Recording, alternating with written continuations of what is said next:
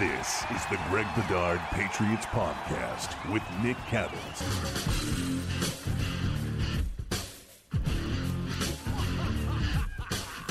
It is the Greg Bedard Patriots Podcast with Nick Cattles. We are live, everybody. Of course, we've got to start, Greg, with the news of the day that everybody has been tracking. Odell Beckham Jr. What have you heard about OBJ and the Patriots? So what I've heard is the Patriots are in on it. They've had discussions with Odell's camp, but they are not the only team. There are several teams that have had discussions with him. I do not expect a decision tonight. It'll be interesting to see if Beckham sort of pushes this a little bit. It could cause teams like, I would think, the Patriots would get out pretty quickly. I think they're the team that pretty much states their case and says, this is the deal. This is what we're offering you. This is what you can gain by coming with us. Take it or leave it. And they don't want to be dragged out, because there were initial reports from like Josina Anderson saying like it could be a couple days or he's going to take his time. I don't think a lot of these teams want him to take his time. I think They want him in the building as soon as possible. I think the Patriots would love to have him on the field against his former team, the Browns, on Sunday. And that's not going to happen if he takes his time. And we're talking, it's dwindling weeks now. There's 8 weeks left in the season? Yep. And, it's going to take him some time to get up to speed and all that stuff. So the Patriots are in it. I can't tell you whether they're the favorite or not. I don't know that. I know that in all my discussions with people around the team, certainly nobody has come close to shooting it down, that they would not have interest, which interests me, because normally if they're not going to go full boat into something, then they kind of soft pedal it. But I think they're fully in. I think they realize the type of acquisition that this could, how it could help them, short term and long term. But yeah, the Patriots are in this. Any idea how they feel? Not only, if they're in it or not, but do they feel like they have a good chance, a slight chance, a great chance? We know they're at the table, but do they feel good about the chips they have in the pocket?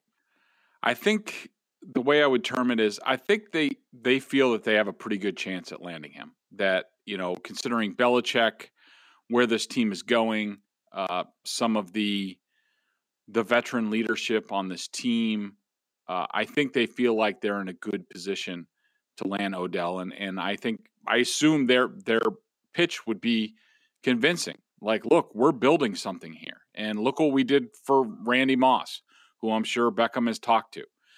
Look at what we've done for other guys that are similar to you. You haven't really gotten a chance to be really well coached, and get consistent quarterback play and all that stuff. We give you a chance to basically write the end of your career. And look, it can be a short-term deal. We can figure some things out down the line and feel each other out. But you coming here is the best thing for your career, whether it's in New England or not. You coming here and showing that you can succeed in our system really benefits you. And I think that's a convincing case. But look, there are other teams like the Packers, the Seahawks, the Chiefs. They can all make very convincing arguments as well. Yeah, I mean, I look at the teams, and I had a list of 5 that I tweeted out at Nick C Radio earlier today that makes a lot of sense. Some of it's been reported. Some of it's just kind of common sense stuff, Greg. Green Bay, Kansas City, Seattle, New Orleans, and New England seem like the 5 teams that are in this. Maybe there's somebody outside looking in that we don't know just yet that can creep in last second. I don't know if there's a Scott Boras mystery team out there that's involved, but those 5 teams make sense. So with all of that said, let me just ask you simply, do you like Nick, one thing I did want to mention, one Sure. dark horse team for me, Sure. The Buffalo Bills. And I don't have any inside knowledge on this, but I know from, sort of watching them while they need to run the ball and pass protection and that sort of thing, they need to figure things out. There is the sense, especially listening to, Chris Sims talk week after week about the Bills. He's been pushing for a while that he thinks they need somebody else on offense. That, while us in New England look at the Bills and we're like, well, they're loaded. They got, Beasley and Diggs and, Dawson Knox is a good tight end, and even their secondary receivers are pretty good. Diggs is really the only difference maker in that group. And teams have taken the offseason to sort of game plan against them. And they've, it's not like Diggs is not going off like he did last year. And all of a sudden you put Beckham out there with Diggs, pretty good. And so that's just one team I would keep an eye on. It's an interesting team to bring up because you mentioned Kansas City, very similar. If you look at what's going on with both of those offenses, defenses are now playing the cover 2 shell, the 2 high safeties against them, and they're forcing Josh Allen, much like they're forcing Patrick Mahomes, to beat them with everything underneath. Be patient, make the checkdowns and all that kind of stuff. And similar to Kansas City, if you look at Buffalo, they have that one explosive guy in Diggs. Kansas City has the one explosive guy in Tyreek Hill. And we saw on Sunday, Green Bay limited Hill to 4 catches, 37 yards. And there was no explosiveness to that offense for Kansas City on Sunday. And Buffalo's going through some of those same things right now. I would say, though, Buffalo, at least they have Beasley. They do have Emmanuel Sanders. Maybe Sanders hasn't played as well as they were hoping he would. But, Buffalo, when you look at how teams are defending them, it would make sense to have Diggs and then somebody else on the other side like OBJ. That makes it very difficult. Back to my question that I wanted to ask you a minute or two ago. Do you like it for the Patriots? Your personal opinion, should they go after OBJ? Do you like it? Why not, or why so?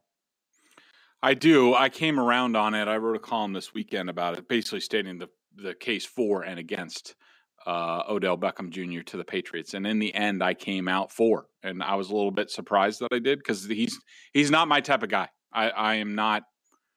I don't want to invite the headache, especially since I think I have growing something with this Patriots team, sort of reestablishing who they are. They've won 3 games in a row. You have a young quarterback. Why put more on his plate than he already has? But here's why I came down on I think they should sign him, and I think they're going to make a very hard run at him.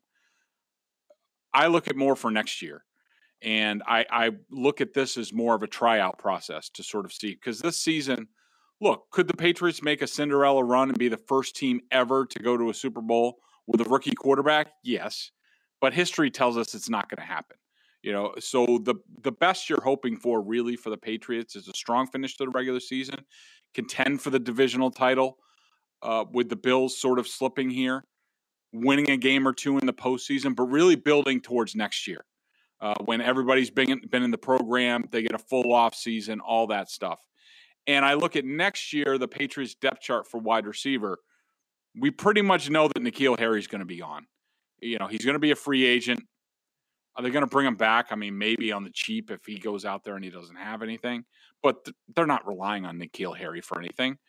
And then you also have to look at Nelson Aguilar. I don't think he's been bad so far. He's been fine. Could they look for better? Could they say, you know what, that contract now doesn't look so great for the production that we're getting? Remember, he signed a 2-year contract, so they can get out of the contract next year. Yeah. If they want to. And it would actually save them cap space. So say they go through the end of the season and they think that Aguilar is not a great fit, that if they get rid of Aguilar, they get rid of N'Keal Harry, all of a sudden you're talking about 2 vacancies at wide receiver. Where are they going to get wide receivers from? They could sign one, maybe. They're not going to go top of the market for a wide receiver. They're not going to draft one that is going to be plug and play. That's really never happened here. So to me, Odell Beckham Jr. serves a purpose for next year, that at least you figure out in these last 8 games, is he a fit? Does he fit with the offense? Does he get the offense? Does he behave himself? All that stuff. So you say, okay, well, now we're going to sign him in the offseason. We have him for next year. And now, he's our number one. Then you have, Bourne. Maybe you add a slot receiver. Now, all of a sudden, you're really cooking on offense. And so for me, I say yes, mostly for next year. But I definitely want to see what he can do this year. I'm 100% a yes. And a couple of things about OBJ before I get some of the thoughts from the chat members tonight. Again, we're going live here, Greg Bedard, Patriots Podcast with Nick Cattles.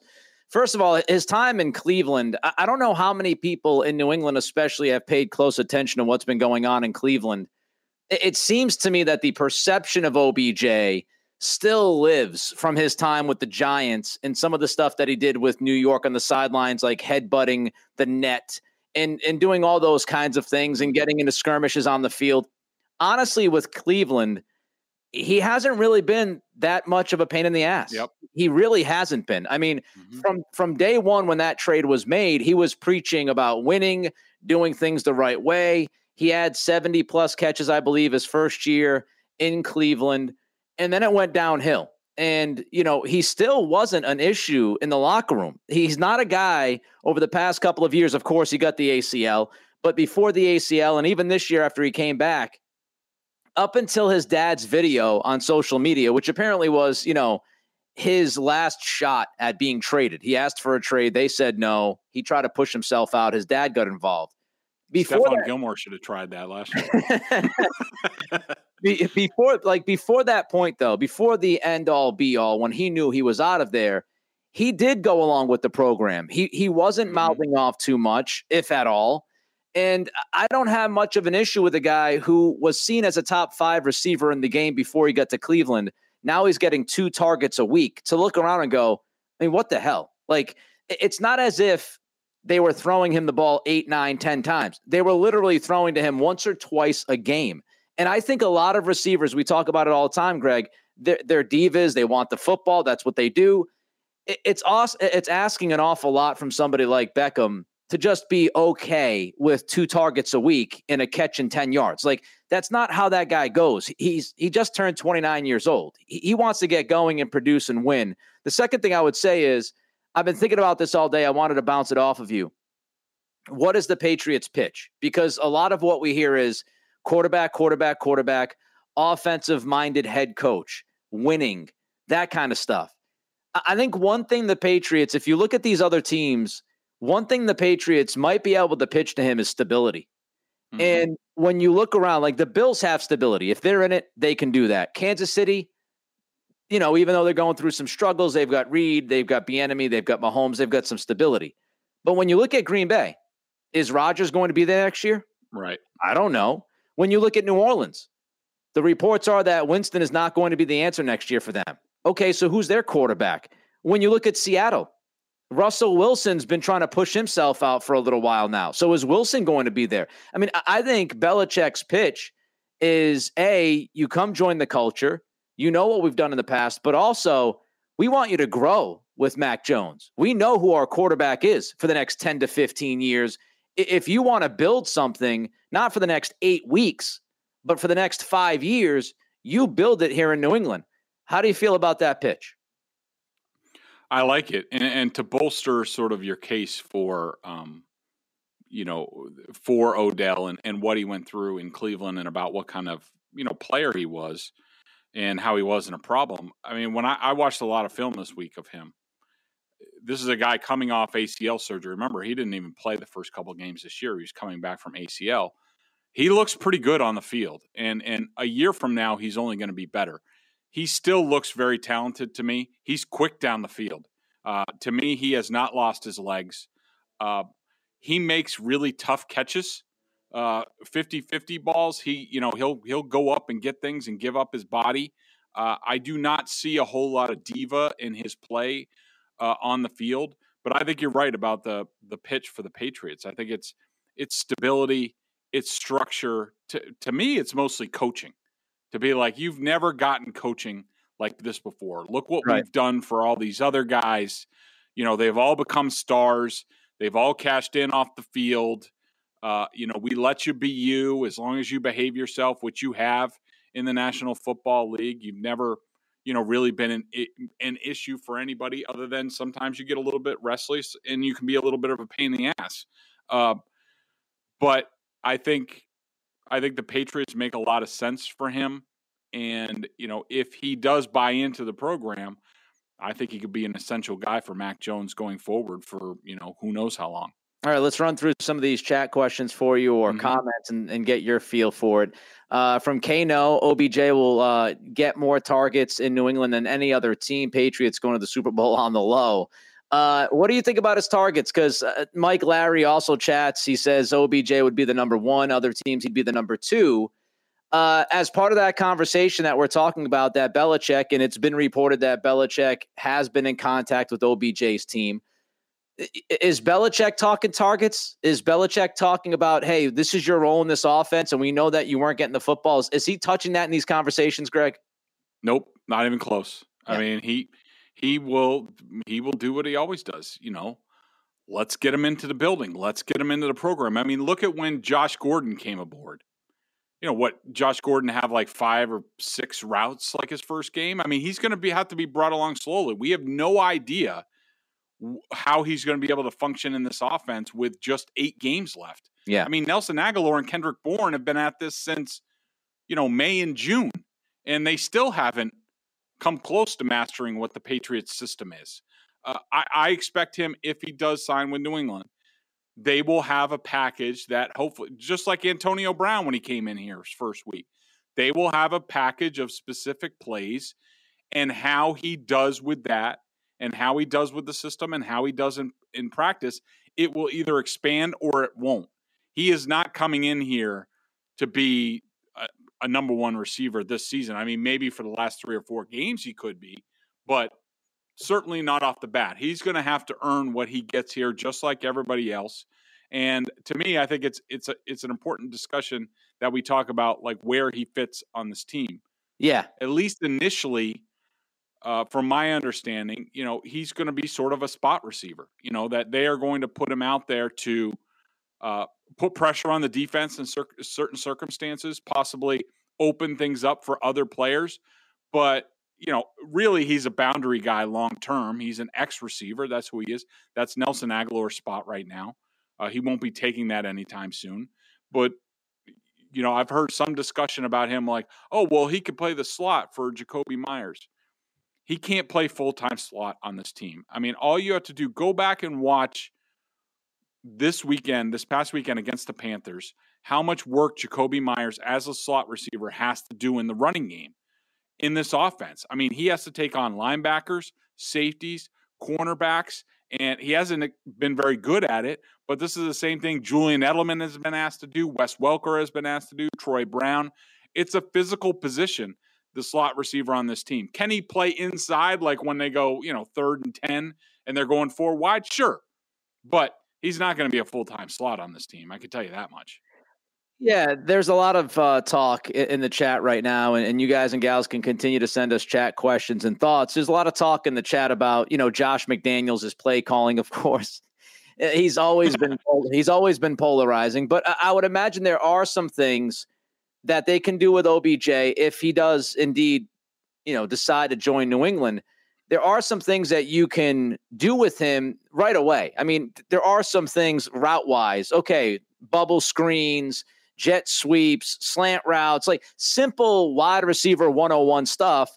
And then, as you said, you can also send them deep out of different positions to kind of stretch the field and hopefully open up the underneath for the tight ends and the running backs. There are some things that you can do. I just wouldn't, if Beckham decides to sign with New England, I wouldn't say, okay, here comes, 10 catches, 150 yards. I think right. You've got to kind of pace this whole thing.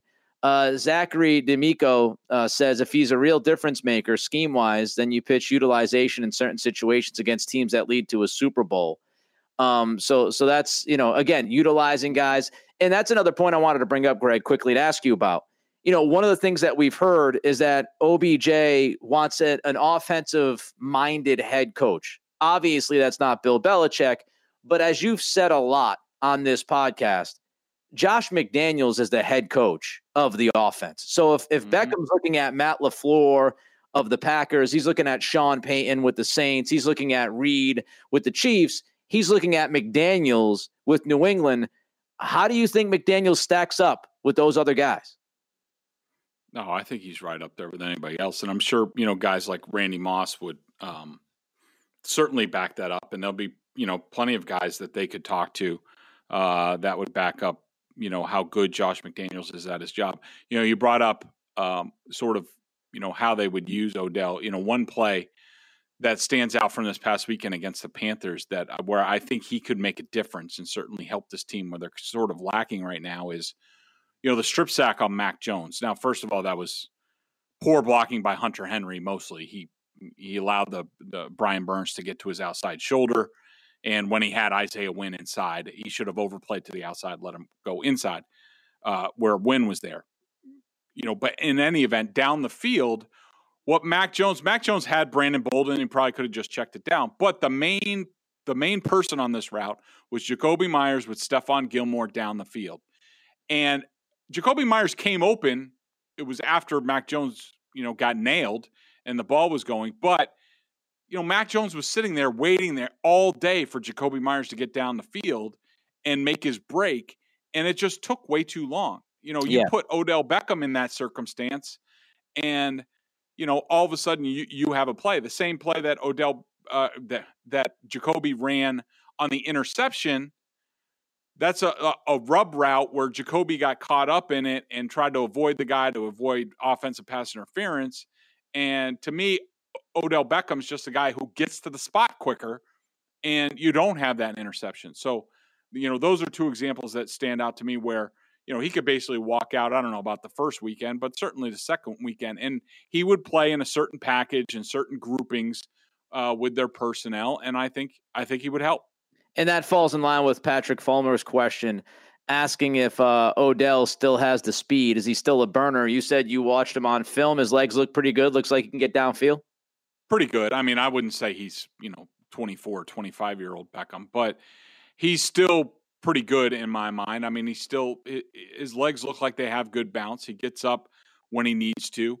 I don't think there are any real, physical issues with him. And the thing is he'll be even better next year because, he had ACL surgery last year and, getting that sort of rest, getting that recuperation, playing some, then resting, it's only going to be better next year. So you've brought up a couple of times this idea of, long-term, this makes sense. My question is that what OBJ wants, right? Like, let's say the Patriots are pitching Beckham. Hey, listen, you get in here, the facility, you get to work with Mac. Mac's the long-term answer. Again, offering him stability, but we want you to be here in 2022. And if we bring you in, we want to bring you in for not just the rest of this year, but also next year. My question is, OBJ, does he want that? Is this a situation where he says, Bill, look, I want to walk into the facility. I want to have some chemistry with Mac. I want to do what I can do on that field and help you guys win. But I want to be a free agent at the end of this season. Like, I want to reestablish my value, and I want another bite of the apple in free agency. I wonder if that's what Beckham is thinking. Possibly, but if I'm the Patriots, I'm actually open to that. I mean, I just want to sign him through the end of the year. If there's some sort of option, as long as the Patriots have a way out, I'm fine with that. But if I'm the Patriots, I'm not. They already made this mistake with Antonio Brown, with guaranteed money and all that stuff, and at least they got some of it back. But if I'm them, I'm like, look, just come into our program. Help us out for the rest of the year. Let's feel each other out, and then we'll reassess in the offseason. And, I don't think there's a circumstance on any team where Beckham really, even say the Patriots lose out this time, I still think they can land him in the offseason. I would like the trial period, but I don't think he's going to go anywhere. By the time he gets up to speed with a team, there's going to be like 5 or 6 games left in the season. How good is he really going to do where it's going to increase his value all that much? But if I'm the Patriots, I'm interested in, 1 year only, then we'll see. I'm not using a franchise tag because I need to use it on JC Jackson after the season, but I'm going let's just deal with the end of the season. Then we'll deal with next season when we get there. Yeah. Before we jump to the Carolina game, because we want to break down that one as well and what happened over the weekend on Sunday. Again, I'm seeing some stuff about diva, diva this, diva that, diva this, diva. And Greg, you can correct me if I'm wrong, but a lot of receivers in the NFL are divas. A lot of receivers all receivers want the football. When receivers don't get the football, receivers bitch. Greg has brought this up, over the past several weeks. Nelson Aguilar has been bitching like consistently. Mm-hmm. So if you're concerned that Beckham's going to be this guy who's going to be complaining and bothering Mac Jones, what Greg sees is a little bit of that from Nelson Aguilar already. So would you rather have OBJ's talent and him maybe bitching every once in a while, or Aguilar's bitching every once in a while and his talent? And I would say again, and we mentioned this for people jumping in right now to watch this live, we covered this a little while ago. OBJ in Cleveland was not really a big problem. He wasn't complaining a lot. He wasn't causing issues through the media. He mostly went out there and kept playing, and he just got frustrated. And I can kind of, understand that when he is a receiver of his ilk, those guys want the football, man. And if you're not feeding them, if you're giving them 2 targets a week, they're going to get frustrated. And that was not just like a couple of weeks. That's really been going back since last year before the ACL. So I think OBJ understands where he's at. And I think he understands if he came into New England, he would have to get with the program. And so what that entitles is, we know what it entitles. Yeah, I think that, the diva, the attitude thing is real. It never really goes away. A player is who they are. I mean, look, Randy Moss was rough in his other spots before, whether it was Minnesota or Oakland. And then he came here and he was great his first year. And it was great. They made sweet music together. I thought he was pretty good in 2008 too with Matt Castle. I wasn't here. I mean, I was covering the Packers at the time, so I didn't see it up close and personal. But from afar, it looked like it went fine. And then I think it was it 09 or 10 that he ended up getting traded. Yeah, got off the rails there for a little bit. Went off the rails, and and so it's good. Look, it's going to happen at some point. At some point, he's going to get restless. He's not going to like something. That's why I want the short-term deal to feel each other out. And then the Patriots aren't idiots. They're not going to wed themselves to this guy. They're going to do the same thing that they did with Moss, where when it gets bad, they can get out. But I am not worried about. I know there's a lot of consternation among Patriots fans about. Look, we're building a good thing. Mac Jones, he looks like the real deal. He's got his head on his shoulders. We don't want to mess with that. I wouldn't worry about Mac Jones. Mac Jones can handle himself in the locker room. He was at Alabama. Mac got swag. Yeah, he has swag. He was at Alabama with a bunch of different personalities. All of his teammates swore by him. The Patriots still, as of this moment, still have a lot of strong leadership in that locker room. Matthew Slater's still in there. I'm sure he would get involved. Guys would keep guys in check. Josh McDaniels would keep them in check. As far as offensive meetings and stuff like that, I am not worried about Odell Beckham poisoning the whole thing. I'm not. But you need to be smart, and you need to realize at some point in time he is going to get restless. It's just make sure you safeguard yourself for when that happens. Yeah, I agree with all of that. My only point with the Cleveland time is I thought he was much worse in New York, and it wasn't even relatively close. Yeah, true. So, and I think people, when they think of OBJ, they think of his time in New York. They haven't been paying as close attention to his time in Cleveland. Chris Bayless. Wasn't he pretty good with Tom Coughlin? I think he was pretty good with Coughlin, and then it was McAdoo. I was going to say the slick-haired car salesman, Ben McAdoo. Yeah. Yeah, that everybody. Guy. Well, yeah, if that guy coached you, you'd run all over him too. Chris Bayless says, I doubt we'll have the best money to offer. Correct me if I'm wrong, Greg. This isn't really a money issue. I mean, I don't think any of these teams in the hunt are going to be looking to pay OBJ any kind of big time money. I mean, they're all going to probably be dealing with the same cake as far as that goes. Like if you look at, Green Bay and Kansas City, and I think every team is going to probably have the same, kind of offer, which is, hey man, come in, play, prove your worth. We'll give you whatever, $1.5 million, whatever the vet minimum is, maybe a little bit extra more than that. And if you prove yourself, then we bring you back in 2022, and then we can give you a little bit more money. I don't think this is, and from everything that I've seen, it has nothing to do with money. That has not been reported. He got good money from Cleveland with that restructuring of the contract. He's made like $70 million over the past few years. So, if you look at the money part of this, I don't think any team's worried about it. OBJ, according to multiple reports, people across from what I've seen, everybody is saying the same kind of stuff. He's looking for an offensive-minded head coach. He's looking for a chance to win, and he's looking for a good quarterback that he can play alongside. Those are pretty much the three things he's looking for. No one is really talking about money. All right, so let's move on. I think we said our piece about OBJ. If something pops up, if anybody has questions, I know you guys are chatting in the chat room. We can get involved with that. But we do a disservice if we didn't pay attention to what actually happened on Sunday. Before I get to the game, I feel like I've got to ask you the question, Greg, about the Mac Jones play. Did you think it was dirty? Oh, that's a good question. I have not been asked that yet. Did I think it was dirty? I think dirty is a strong word. I think it was like maybe a little cheap. I didn't think it was out of bounds. I just thought it was a little, in the borders. I mean, I do think he knew what was going on a little bit. I think initially, the first grab I could understand. Maybe he thought he was going for the ball, what have you. It kind of went on for a little bit.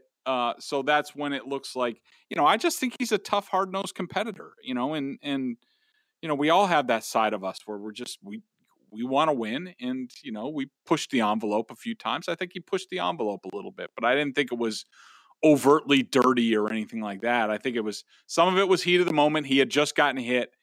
Some of it was him just being frustrated, probably taking it out on Brian Burns, a guy he has a history with going back to high school. And so I didn't think it was a big deal at all. Yeah, I think when we talk about dirty, I think you got to talk about intent. And I don't think Mac. I don't think Mac intended to hurt Brian Burns. No. I think he got hammered, and he was down on the ground. And maybe at first, I don't buy the whole. Michael Hurley brought this up on Twitter yesterday. I think it's tough to say after a certain amount of time that he thought Burns had the football, because you could kind of see, that. You could see the angle that Mac at some point had to realize that he didn't have the football. Yeah, this is a pile going on like 10 feet away. Yeah, and I think Mac at that point said, like, as he grabbed his foot, he said, "I'm not letting you get the football." Or maybe he did initially think he had the football, and he said, "I'm not letting you go. I'm waiting right. for my teammates. I'm waiting for my teammates to come in here and tackle you. I'm not going to let you go. That's not going to happen on my watch." So he's grabbing onto the foot. The twist part is where everybody's losing their minds. And I've watched it a lot. And I think that Burns initiated the twist. I think Burns was upset that Mac was holding his ankle. And I think Burns tried to get out of it. And he started that motion. And I think Mac went with it. And that's what happened. I mean, I think Mac is one of the things we've talked about with Mac is his upper body strength and lack thereof, right? Everybody talked about how he's not the strongest guy in the world. He's going to work on his body. I don't think Mac Jones holding the foot of Brian Burns as Burns is trying to get away from him. I don't think Mac from his back is strong enough to initiate that twisting motion and get his body to spin around. I just don't think so. So I think Brian Burns has been watching a lot of NBA, and I think it was a move that Marcus Smart would be proud of. Yeah, I don't think it's dirty. And by the way, the one thing that really pissed me off today before we move on to the game is this idea. Yahoo Sports, I don't know if it was Schwab or somebody else, but they compared Mac Jones to Ndamukong Suh. Listen, I know 2021 is hyperbolic, okay? Yeah. And everybody's talking about hyperbole and all this BS.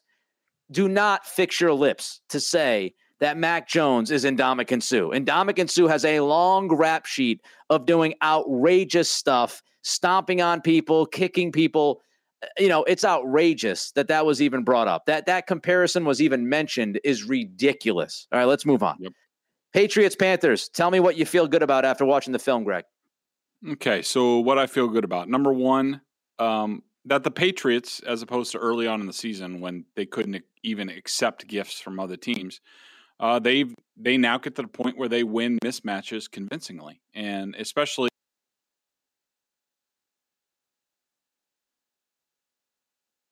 down at this point, which is a change from earlier on in the season when, we weren't really sure what the defense was going to do. Now we know, look, The Chargers we knew could throw the ball. They didn't run the ball very well. Patriots played really good pass defense. The Panthers run the ball really well. They never want to throw the ball with Sam Darnold. The Patriots shut them down. That's awesome. Now, do we know that they can play the same level of defense against a more balanced offense? We don't know that yet, and we will certainly get that answer probably against the Clevelands, the Titans, the Bills, those teams down the stretch. If Nick Chubb plays, maybe not with Cleveland if Chubb's out. If Chubb and Hunt are out, then I hope he plays. Like I want to see everybody at full go. Like I want to, these are two good teams in the AFC. I want them to go head to head and see what happens. So, I hope he does.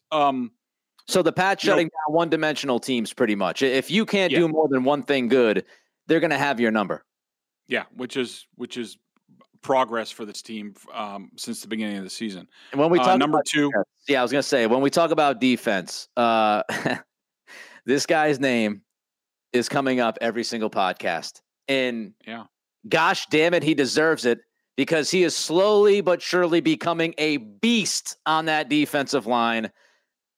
Please preach, Greg, about Christian Barmore. I mean, he's just every week, like you said, last 3 or 4 weeks, every week he's, in my 3 up. He's just been unbelievably impactful. He's been tremendous. And here's the thing, Nick, that stands out. And I'll just use the pick six as an example of sort of his on-field awareness and things like that. So that whole play, the Panthers are running outside zone. They're going to boot the other way. And basically what you're depending on, and the Patriots run similar plays to this, you're depending on the defensive line sliding with the offensive line because they still have to, respect the run and close down the gaps and stuff like that. And Barmore does that initially, but at some point, and I don't know what it was, maybe it was just sort of Sam Darnold turning his head to the right, but Barmore sensed it, read it, boom, saw that it was going to be a bootleg the other way and closed really fast, and that started the whole play. Darnold was running for his life, then Judon comes on late, and Darnold just makes a god-awful throw instead of throwing it out of bounds, and they get the pick six. That's just, one example, and that's been the most surprising thing, and it's the most surprising thing to people around the NFL, the teams that passed on him at the bottom of the first round, who sort of questioned his football instincts on the professional level. And to me, I can tell you, ever since he got on the field consistently, the practice field during training camp, there's not been one time, preseason, regular season, or anything where I've looked at it and been like, he's not getting this, he's not getting that, he's not seeing this. It's been quite the opposite. It's been actually, he sees more than a lot of veterans do in this defense at that position. And so I've just been completely blown away every week by him. He is, at times, when you watch him, he's a man amongst boys. And to have that kind of an impact in your rookie season, and we're not talking about like latter stages of the rookie season. No. We're talking like, 3-4 weeks in, we're going, okay, this dude is legit. And he is, he's throwing guys around on the field. He's mauling double teams. He's pressuring the quarterback. He stopped the touchdown too earlier. Yeah. Sam Darnold had Christian McCaffrey wide open, and Barmore deflected the pass to save a touchdown. He's a dude. Like, he is a dude, and he's a player that Patriots fans obviously are ecstatic about, and you should be, because when you see this kind of legitimate impact from somebody who's playing, a 6th, 7th, 8th professional game, that means as long as he sticks with the program, as long as he keeps working hard, he's going to be really, really, really, really good. And as Dirty Dave says, Barmore is that guy. He is that guy. And if you look at the snaps, you look at the percentage of play, the coaching staff knows. Because, every single week he's playing more and more and more. I think he had more snaps than any of the defensive linemen this week on the interior. So they know. Steve Belichick, Bill Belichick, everybody on that team now knows, okay, he's got to play. He's got to play a lot because he and Judon, that combination is allowing them to play some zone and get at the quarterback with 4 guys. that rush of Barmore in the middle and Judon on the outside, it is devastating, absolutely devastating for any quarterback. Because if Barmore pushes you on the interior and you start trying to get out of that pocket, and here comes Judon on the edge, if they could find the one guy, if Ujay could play against the run, if they could find that one other guy on that edge, this defense, and I think, Greg, you talked about it, the trading deadline, we were surprised. But when you think, it makes sense. The Patriots were looking for a defensive edge. Makes sense, because if you've got Judon on one end, you've got a guy who's better than what they have right now on the other edge, and you've got Barmore pushing that pocket from, inside, man, I mean, that would be a trio that's almost impossible to defend for an offensive line. So it kind of makes some sense. The run defense is better, no? Yeah, so there was a change this week, and a welcome change if you're a listener to this podcast, where the Patriots went out there to start the game, and they also did this later in the game. No Dietrich Wise as 3-4 end. At times he was out there in sub package. And I'm laughing because if you haven't listened to the podcast a lot, one of the things Greg's been killing is the idea of trying to fit Wise, square peg in a round hole. So go ahead, Greg. Yeah, and so the change, and there was another change, which was they basically demoted Devon Godchow from nose tackle and pushed him out to end. He basically took Wise's spot, and they put Carl Davis in at nose, and it was very effective. We saw what they did against the run this week. There was a series of plays in the third quarter, I think, where the Patriots gave up. So the Patriots come out, the Panthers had the ball 11:54. They come out and they had Dietrich Wise at end, and they had Devon Godchow at nose. They ran two plays like that. The Panthers picked up 15 yards on both plays, 9 yards, 6 yards. They then put the starting defensive line against the run out there with Guy, Davis, and Godchow, and the next run went for no gain. I mean, I think the coaches are seeing it now. That was a welcome sight. That is their best run defense. They even put 4 linebackers on the field. It was a true 3-4. That's their best defense against a good running team, and I assume we'll see some of that against the Browns if Nick Chubb can go. Yeah, they're figuring things out. One last one quickly. Ramondre Stevenson. The Bill Belichick can't draft thing took a hit, I think, this year.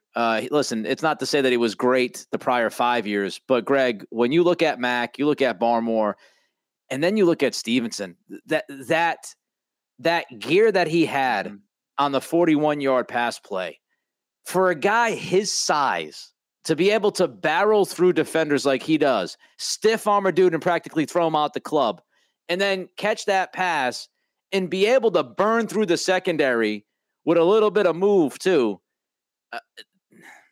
He's kind of getting me excited, Greg. Got to get me excited. I know.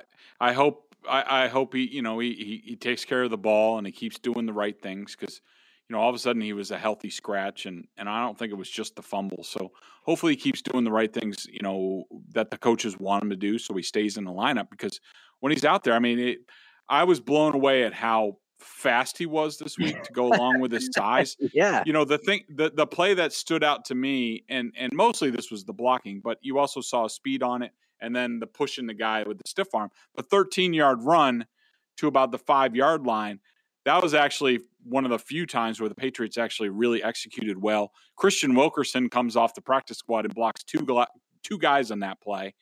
Jonnu Smith did his job. Teddy Karras cut Shaq Thompson. Everybody was doing their job, hat on a hat, and then Stevenson barrels through like a freight train and then tosses the guy out of the club, like you said. I mean, that physicality is just impressive. And if they can get those two guys going consistently, Harris and Stevenson, they got something going. And that's not to say Brandon Bolden was really good and has looked quicker the past couple of weeks too. It looks like he's found the fountain of youth. So good stuff going on in the backfield. I'm eating crow about Bolden. I was one of those guys, man. I'm telling you. I appreciated his role on special teams, but I'm like, you can't have him be like your second or third running back. Brandon, I apologize if you're listening to this right now, which you're not, but if you eventually do, I apologize. You have proven me wrong. I mean, he has been a much better receiver than I thought he was going to be. He's got more wiggle than I thought he had. And as you said, he's got a little bit of explosiveness that I don't think we've ever seen from him. In Miami, he showed glimpses of it. But, I mean, I tapped on the dude, and I was wrong. So, again, my apologies. Okay, some things that we're worried about. Slow offensive starts, Greg. Yeah, I mean, they had a span, and I even saw you tweeting on Sunday about this, like it's a disaster or a debacle, and you weren't wrong. Oh my God! There was a span of four. I went back and counted. There was a span of 14 plays where they had just 7 totally crap plays in there, and that concluded with the strip sack or something like that. I mean, they were literally a Keystone Cops on offense for a while there, and that's fine against the Panthers when Sam Darnold can't even, he's afraid of his own shadow back there and can't throw it all. But against a good team, you do that, all of a sudden you find yourself down 14-0, and now you're playing from behind. I think this team, part of the reason why they've been successful on both sides of the ball is that, they're basically playing from behind, ahead or even. And so they can still play their game on both sides of the ball and not get out of what they want to do. If all of a sudden they find themselves down 14-0, all of a sudden they take a few more risks on defense, on offense, and maybe it goes the other way. And so those kind of starts they can't continue. These stupid mistakes, delay of game penalties on the first play of drives, it just can't go on. I mean, I've never seen that before with this team, so I have to assume it's going to get cleaned up, but woof. I mean, at least they didn't have 12 men on the field this week. That was the improvement. That start, I don't know how I didn't break something in my house in that first quarter. Maybe it was because I was sitting next to Kelly and she would not accept that if I did it.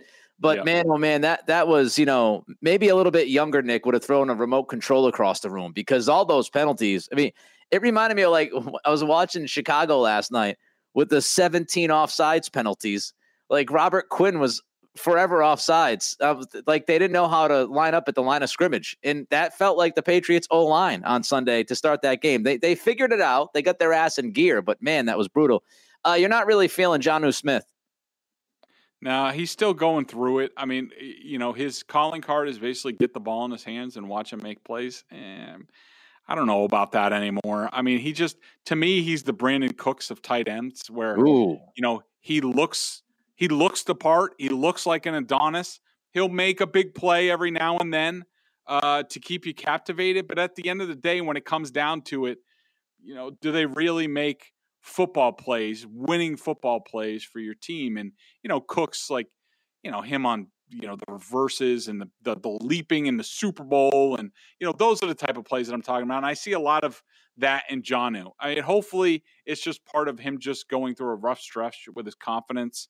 And I thought he also had a drop in this game. I thought he should have caught that ball. I thought his footwork on that pass was not good that he dropped. And so he's still fighting it. And, hopefully we see the best of Jonnu, but so far we have not. I'm a sucker. I keep taking him with the over receiving yards and some of these same game parlays on these betting apps. I'm still biting for it. Like I'm still sitting there going, no, he's a really good athlete. They're going to get him the football this week. He's going to have 6 catches for 80 yards. I mean, because like, how can you not like the over under on these receiving yards is like 18 yards for him right now. I'm like, come on, Jonnu, you got to hit me with at least a 25-yard chunk play. Aguilar, Godchow, looking down the road, Greg. What's going on with those two guys? Yeah, I sort of talked about it earlier, but Aguilar, look, if the season ended today, in my opinion, the Patriots would probably be like, all right, Nelson, Devon, it was fun, but we're going to try to do better. I don't think it's worked out to this point. That's not to say there's a half a season left. It could work in the second half of the season. They could just be slow learners, what have you. So, I'm not saying that they are terrible and they won't be back. I'm not saying that. I'm saying if the season ended right now, if I'm the Patriots, I move on and I look for better, including Odell Beckham Jr., a wide receiver for Aguilar, and Devon Godchow, they figure something out more interior, get more time for Barmore. Carl Davis has been really good. He doesn't make much money. Byron Cowart will be back, we think, at some point in time.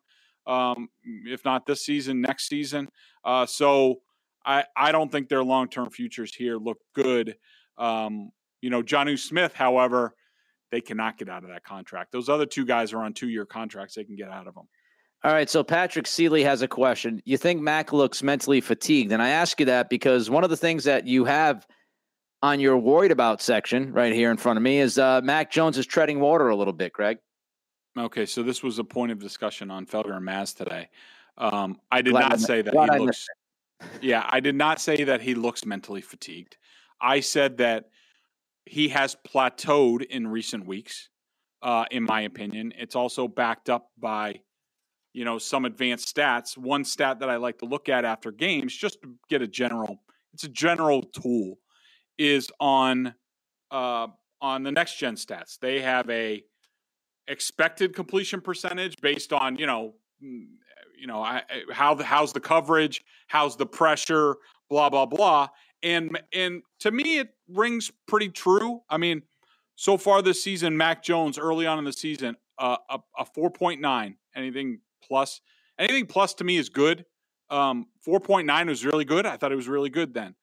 Week 2, 2.9, still good. The Saints game that they lost, that no one really played well that game. He was a 0.7. Tampa 4.6. That's good. Houston 8.7, played well. That's when he started, the upward tick. Dallas 8.4, upward tick. Then all of a sudden, the last 3 weeks, minus 1.5, minus 11.7, minus 0.3. So, I'm not saying Mac has been bad or he's trending bad or whatever. I just think he was going up and he's plateaued a bit. That's not to say he couldn't be great this week. He could. Yeah. And look, he played 2 really fast defenses in the Chargers that sped him up. I think that has continued this week. His protection hasn't been good. He got blindside hit. That'll speed up anybody. So I understand all that. But, to me, there's no – and I got into the discussion of, look, Mac Jones played a lot in 3 preseason games. He played a lot in training camp. He had a battle going on. He has played, 9 games so far. That's 12 games. That's a college season. And, and you add on the fact that these guys who come straight as rookies go from college ball and bowl games to combine prep and then, into their, draft meetings with teams and things like that, and then into their regular teams programs. He's been going nonstop probably since August, since Alabama's camp. Do I think he might be a little bit fatigued? Yeah, and they haven't had a bye week yet. So none of this means anything other than I'm excited to see Mac get to the bye week, get a breather, reset, reassess, and this goes for the whole team too, and then see what they have for the rest of the season. But I do think that he's plateaued a bit, and I think there's evidence of that.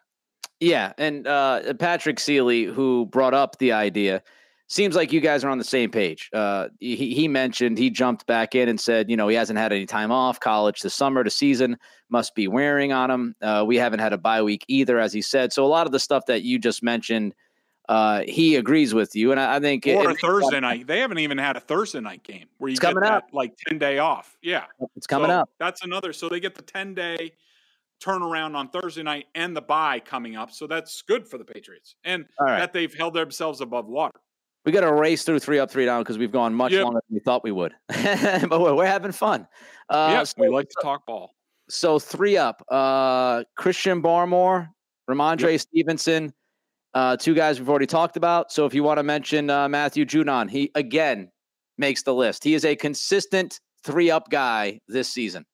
Yeah, I mean, and he was really good, especially in the second half. I mean, so good that I left J.C. Jackson off, a guy who had 2 interceptions, including a pick 6. I mean, I thought the work that Judon and Barmore and Stevenson did was a little bit more individual in nature. And I thought, J.C. made the plays. I'm not saying that, he didn't have a good game. I just was more impressed with those guys.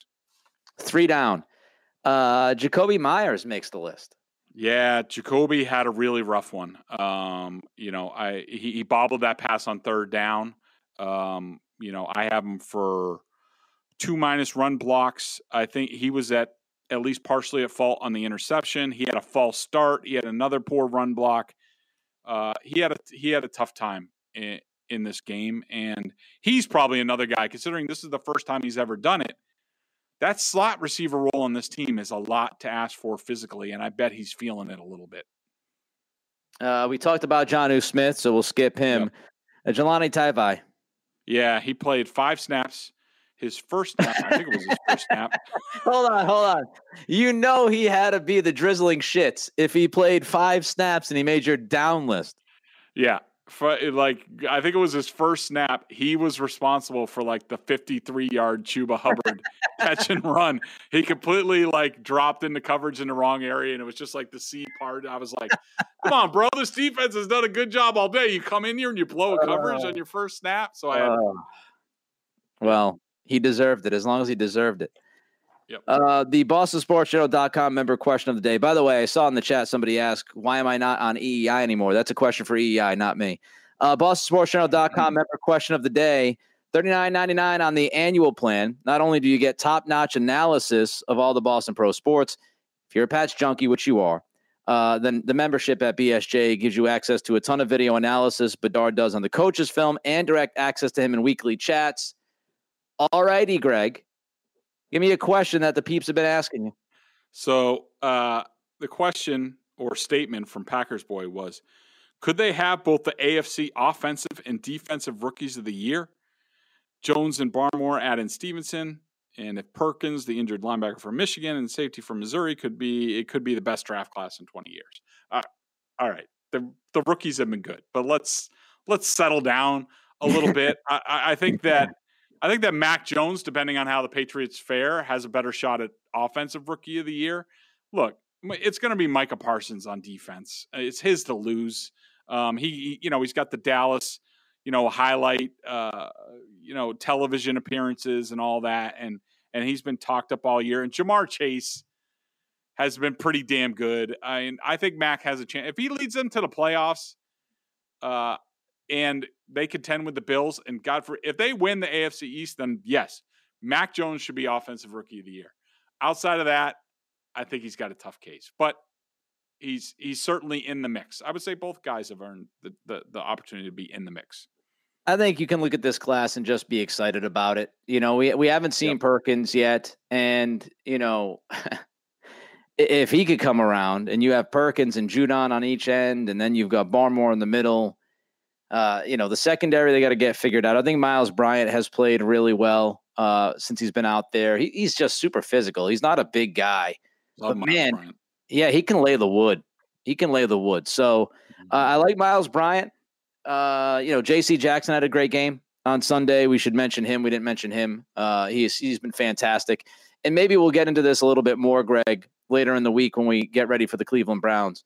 But the idea that this defense has been playing a lot more zone over the last few weeks, kind of an interesting development. And it really started when Jonathan Jones, went out and he got hurt. And then you're dealing with other injuries. So it's kind of an interesting thing they've been doing defensively. But, hey, look, we talked about this. We're not always right, Greg and I, but we try to be reasonable people when we talk about this football team. And we mentioned this, Greg. A lot of people were getting down early on. And, I was probably 5 seconds away from tweeting out something outrageous. But but I held my fingers back. I didn't press send. And we talked about this. We talked about this stretch. And this was the stretch, right? If you looked at it, scheduling, you'd say, okay, well, they've got the Jets, they've got, the Chargers, they've got Carolina, they've got Cleveland, Atlanta. If they can make some noise during that stretch, they will be in this thing. And so far, so good. 3-0. 3-0. So 3-0. So they're making a little noise. They're finding themselves defensively. They have, I think, found their offensive identity as long as Stevenson and Harris get the head stuff figured out, if they're okay. They're trending in the right direction. So it's good stuff. I'm sure we'll have more good stuff to talk about with the Cleveland Browns. It's a big game coming up on Sunday. We appreciate everybody who spent time with us. He is Greg. I am Nick. We'll be back to preview the Browns later in the week. Everybody have a great night. Be safe. Be good. Till then, we'll see you later.